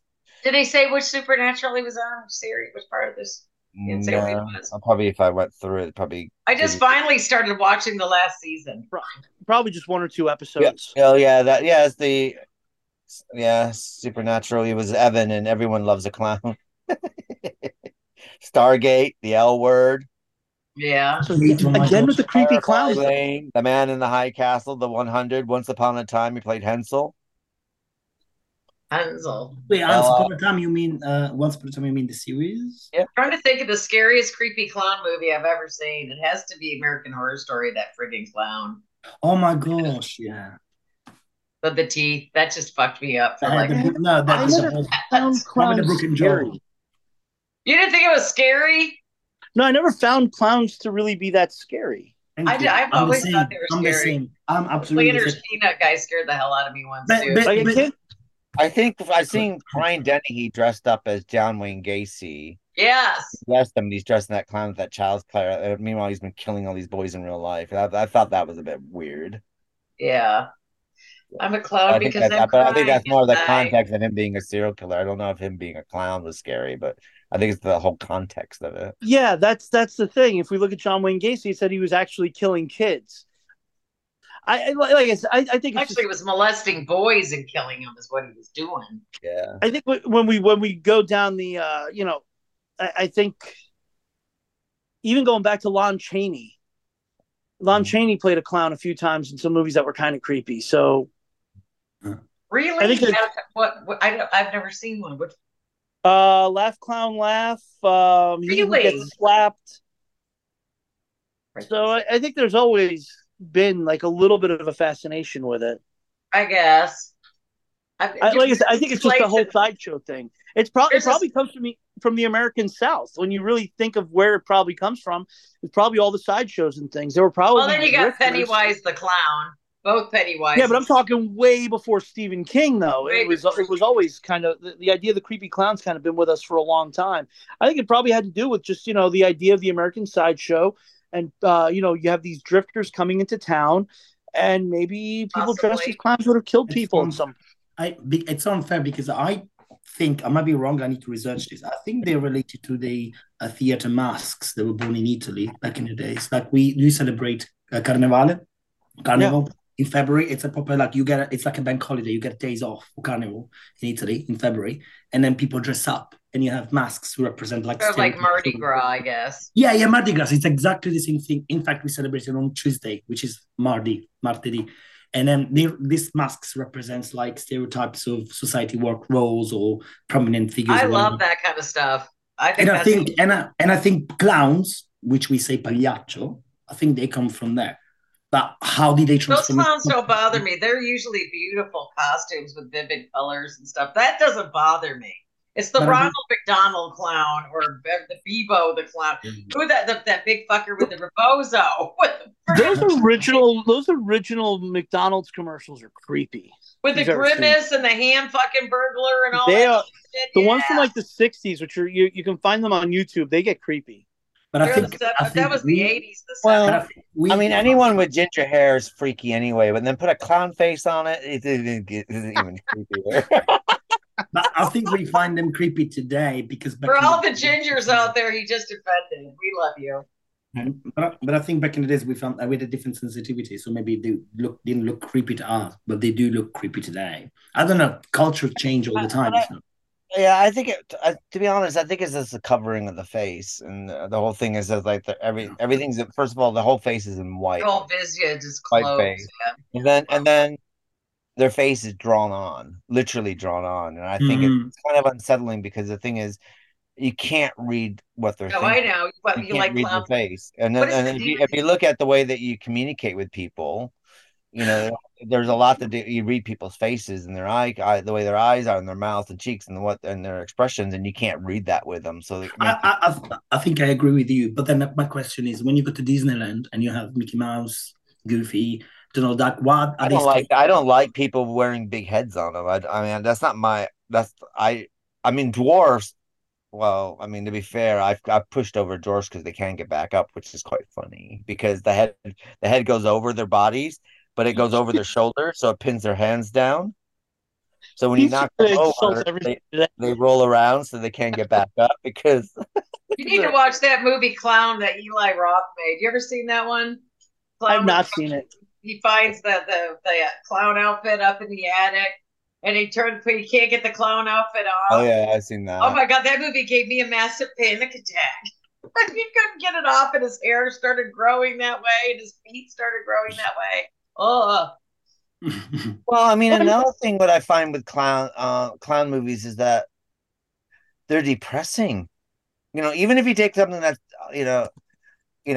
let's just sit there and say that it's a film about a person who's a clown, like Bob Gothwaite Shakes the Clown, right? Yeah, and you watch it, and it's kind of like it's depressing. They're not. I mean, I've never seen a movie about a happy person who's a clown. Because they die very broke and probably made a few kids. Well, they die broke. They tend to be manic depressives, and they end up committing suicide. A lot of they clowns drink a lot. Yeah, a lot of them drink. Like even Emmett Kelly, who's like one of the most famous clowns. I mean, he had a sad, pitiful life, didn't he? And it's like they commit suicide and everything. You're like, why? Why we doing it? Well, I guess you can say that about comedians as well, though, can't you? So yeah. They tend. But this particular clown was borrowed from Poltergeist, I think. Well, I mean, I don't think this was necessarily borrowed. I mean, I think it was just a court jester clown doll that they found. Yeah. That's probably what they used. I don't know if there was any. If there was ever. I don't think there was a nod to Poltergeist. I think this kind of looked more like something that you find on a pack of cards. Yeah, like the Joker. Oh, the Joker cards situation. About the clown in this movie, though, for some reason it was kind of sinister to look at to begin with, but then as the movie kind of flowed, the clown kind of gets lost somewhere. Yeah, because it's not the major fear of the film. The kids go fear. We never had the little boy basically fighting his fear of the clown situation, really. Or drowning as well. Yeah, where you got the girl facing her fears about the death of her friend, and then you got him, and then you got the older boy facing his fear of his father, who used to be abusive, and I guess at the end of it, we didn't really get the clown payoff, though, did we? No. Pass through. Yeah, the thing about this, yeah, I mean, he just overcomes it. It felt episodic in that way. It just felt like each time we're dealing with one child's trauma, they settle it, and then we move on to the next one. And then it leaves the open ending at the end with the mom going, well, there was this monster that I feared was under my bed when I was a kid. So it all kind of feels like they had like a bunch of like a couple of short stories about things that traumatize kids, because it felt very repetitive. A little bit. I don't know. Do you guys like the storyline at all? I mean, at least the brother. To be honest, I actually enjoyed the film. Same here. To me, it felt like a horror film, like Hocus Pocus kind of horror film. I was kind of sad that Bruce Dern didn't come back. I was like, there was Bruce Dern, and then Bruce Dern was gone. So we got Dick Miller too. Yeah, I love Dick Miller. It was great seeing him again. Didn't have a line, just delivered the pizza and left. Yeah. But I didn't understand. I mean, the Bruce Dern character, I wasn't quite sure about that. Oh, you're gonna bring the world into darkness. Da da da da da da da da da da da da. They get him, but it doesn't really bring the world into darkness, really, because then it becomes about their individual fear that they face. They didn't say who locked that thing in the cellar. You really don't have any idea. There's a lot of holes in the story, I guess. Yeah, because they said it's gonna like take over the world, that the world's gonna be covered in darkness, and then you find out that no, the world's not gonna be covered in darkness. It's only gonna affect the people who looked into the hole. So unless the whole unless they give them like free tickets, come look at my hole. But but the thing is, it's kind of like, unless you like, open it up to the public to come and look, sort of Open your hole up to the really public. affect That's it doesn't right. affect people who are looking into it. Jesus Christ. Oh, what did you think was going to happen today? We're talking about a movie called The Hole. No, I know, but what I'm Immaturity thinking, definitely goes out the window. I can't do it with a straight face. I don't know about that. I know these guys can't either. So I have to say though, about the one thing I kind of regret about watching this movie is I kind of wish I watched it in 3D, because I imagine when the sequence of the father and son, that must have looked amazing. the fighting.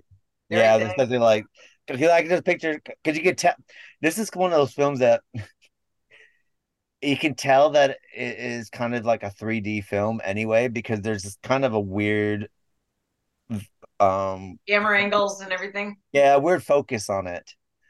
But I thought to myself that it's like Coraline. It's like I'm killing myself after watching Coraline that I didn't see it in the original 3D, because you can see where the 3D in this would have fit because they had that. It would have looked really kind of deep and kind of like had a gorgeous feel about it, because it would have that Joe Dante feel, but in 3D. So And that's the one thing that the fact that this was directed by Joe Dante, I think it was better than it would have been under anyone else, because this guy basically, for all intents and purposes, kind of perfected the whole horror aimed at a younger audience. He kind of perfected it in the 80s with Gremlins, with Inner Space, with in the 90s with Small Soldiers. I love Small Soldiers. That's such a good movie. I think under like anyone else's hands, this movie would have been a mess. But I think like he actually pulls it together somehow. It's still a little bit of a mess. Like, it's not perfect. yeah, it does kind of feel like Steven Spielberg presents. It has that kind of. I mean, kind of. The single mother, the traumatized children, mother trying to make it on her own. I think had he had a Spielberg budget like he did for those movies I mentioned earlier, had he had like a huge budget for this and more time, it probably would have been more fleshed out and probably a lot better. But as it stands, I like the movie. I think it's like it's a fun, goofy little kids horror movie. It doesn't take itself too seriously. Some of the scenes are legitimately scary, like the little girl ghost appearing in the bathroom, in the school bathroom. Creepy. I think that the big father looked scarier, to be honest. That was quite creepy, like this huge man, like threatening the child. Jesus Christ, I'm like, too much. That was scary. I thought it was too CGI, and it kind of took me out of it a little bit. But I could totally see why somebody would be creeped out by it. I like things pay off. They set things up and they pay them off. Like in the beginning, asking the girl about the amusement park, and she's like, and she gets very defensive. No, it's not open anymore. Like, and at that moment that there's going to be something coming out later that has to do with that amusement park, and that it has to do with her. And just the creepy shut down amusement park in general. That's always something that's just always eerie and creepy. I thought the acting in the film was well done. Definitely. Yeah. I thought the kids were spot on. Yeah, I wasn't annoyed by any of them, which is good. Not at all. Not at all. And when the little boy was drowning in the pool, that was a good scene. Actually, not that he was drowning in the pool, but that his brother actually showed some. But it was a good scene. Saved him for a change, I'm surprised the dog made it to the end. I know. I thought the dog. Please don't go there with the dog. I can handle any people getting killed, but not the dogs. And I really thought he was good, that thing was going to grab the dog and pull up the pool, or pull in the hole, or just drag it into the hole. Yeah, or the dog, or you just hear a yelp out off screen. Yeah, that's what you usually do. Yelp off screen, and the dog has got. That didn't happen, so I was surprised that didn't happen. Which always cracks me up in the Meg, because they always have the reference to Pippin. Jaws, all the references to Jaws. Yeah, just watching it last night, I was like, oh, please don't kill the dog. Please don't kill the dog.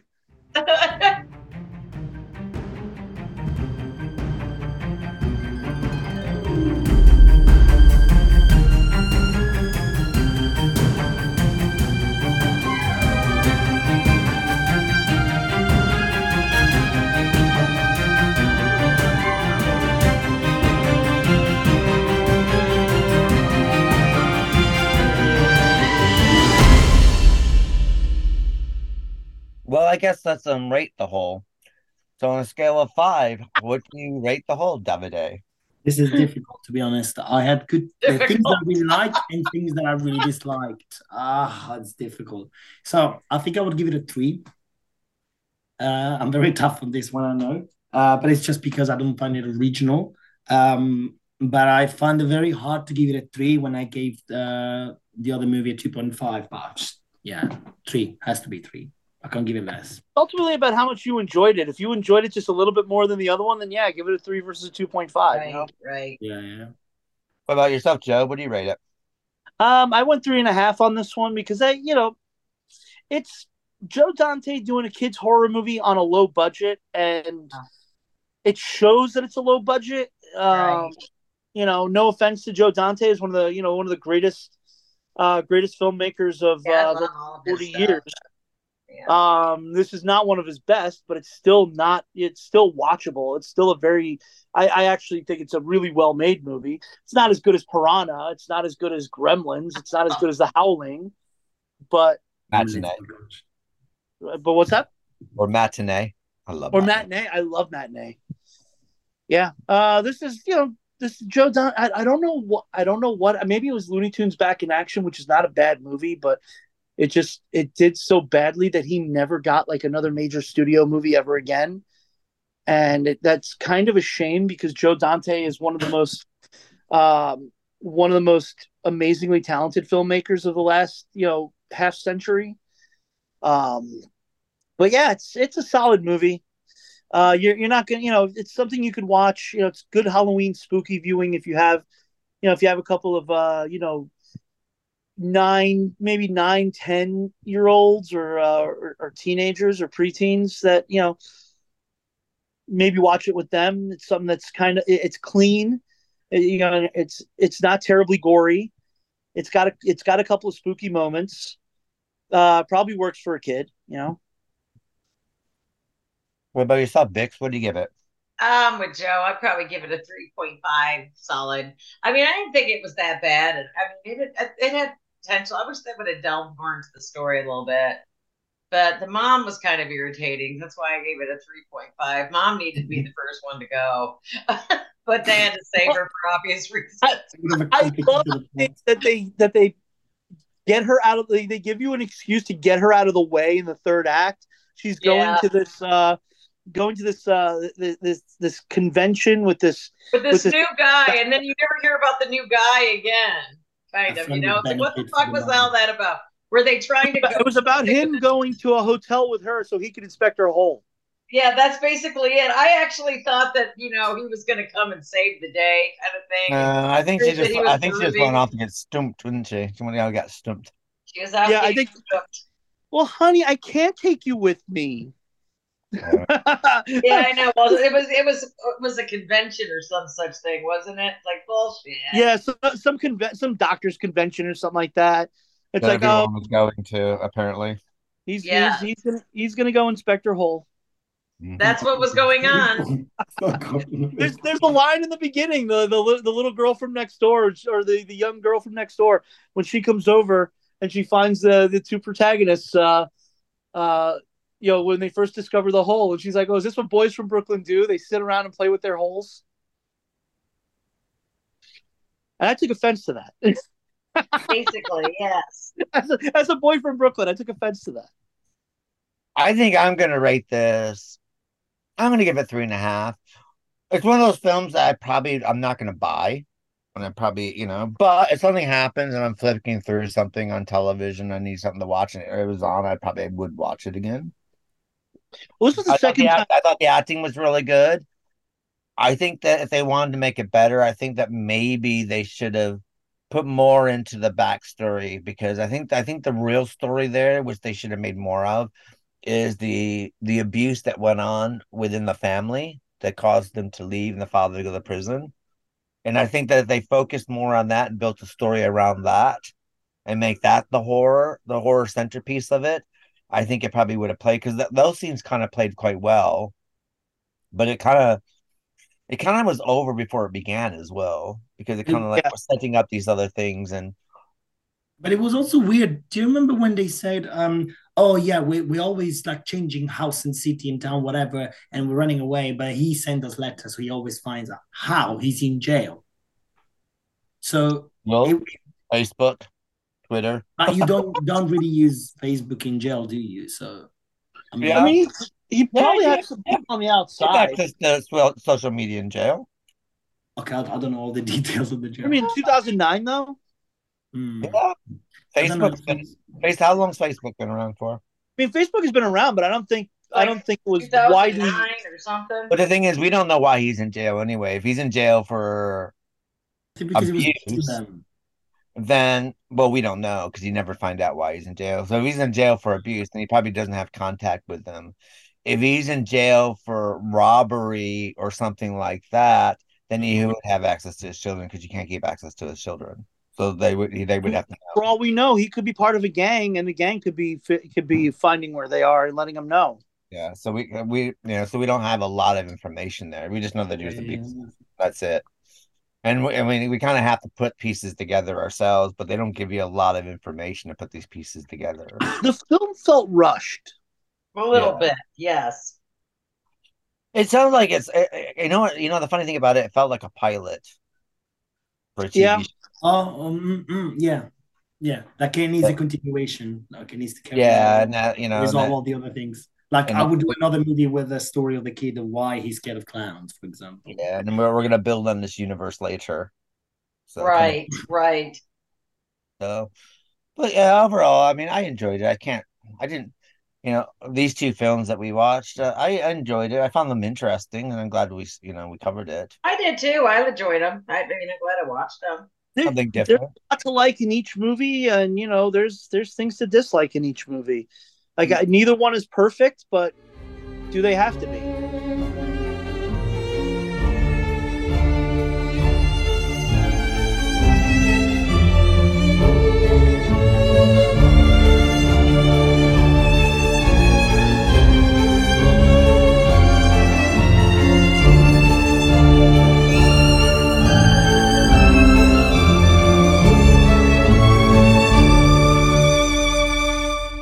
Well, this brings us to the end of the Literary License podcast. Next month is November, where we cover We Shall Survive. And the two films that we'll be covering for our Dark Family films is The Breadwinter, which is a 2017 animated film. About a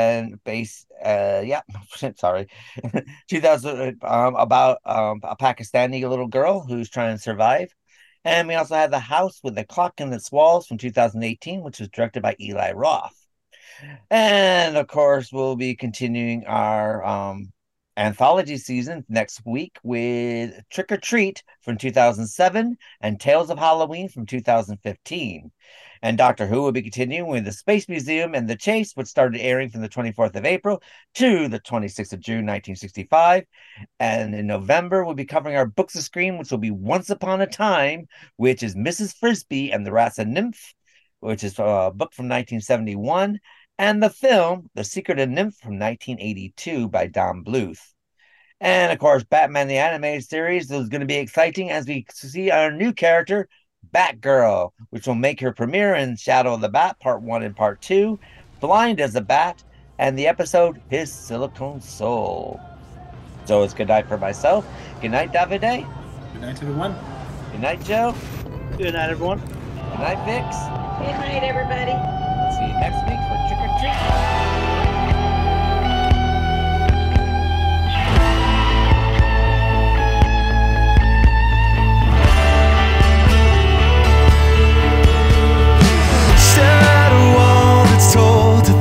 Tragedies, holding a hand that's loved every part of me. A lady comes and tells me that I gotta leave right away. Everybody is the enemy.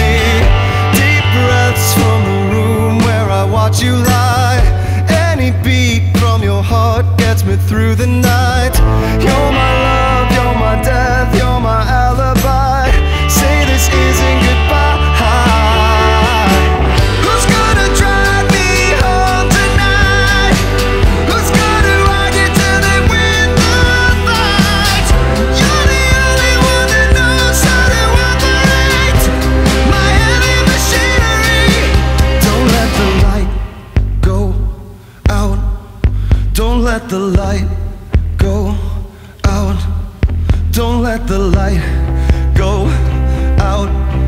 Don't let the light go out. A rush of blood floods hot thoughts in my head. Red roses sitting silently beside the bed. I'll say more right now than I ever said. Don't wanna live if the thought of loving you is dead. Who's gonna drive me home tonight? Who's gonna argue till they win the fight? You're the only one that knows how to operate my heavy machinery. So who's gonna drive me home tonight? Who's gonna argue till they win the fight? You're the only one that knows how to operate my heavy machinery. Don't let the light go out. Don't let the light go out. Don't let the light go out. Don't let the light go out.